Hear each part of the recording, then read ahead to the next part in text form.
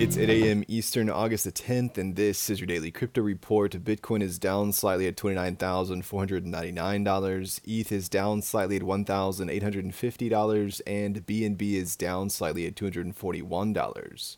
Well, the U.S. SEC says they'll challenge their partial defeat in the Ripple Labs case. The move is prompted by controlling questions of law and differences of opinion, with the agency referring a prior case that rejected the judge's approach. The dispute revolves around whether certain sales of Ripple's XRP token violated securities laws. The SEC will appeal the decision related to programmatic sales and other distributions. Ripple may also appeal the ruling. Well, FTX has responded to the Committee of Unsecured Creditors that criticized its reorganization plan. FTX's admin challenges that the creditors are taking undue risk with the estate's assets for potentially higher returns, regardless of the potential negative impact on other stakeholders. The feud has implications for negotiations surrounding the restructuring plan meant to settle FTX's roughly $8.1 billion debt to customers. FTX's legal response asserts that the committee's approach isn't representative of all stakeholders and may not be aligned with the interests of the exchange's customer base. Well, the Bank of England is seeking academics to join its newly established CBDC Academic Advisory Group for the digital pound. This group aims to gather experts from various fields, including finance, economics, law, and more, to provide insights and research related to the CBDC design, implementation, and operation. The group will facilitate knowledge exchange and interdisciplinary discussions. The UK has initiated a CBDC consultation and is now moving into the design phase with the goal of creating a trusted, accessible, and easy-to-use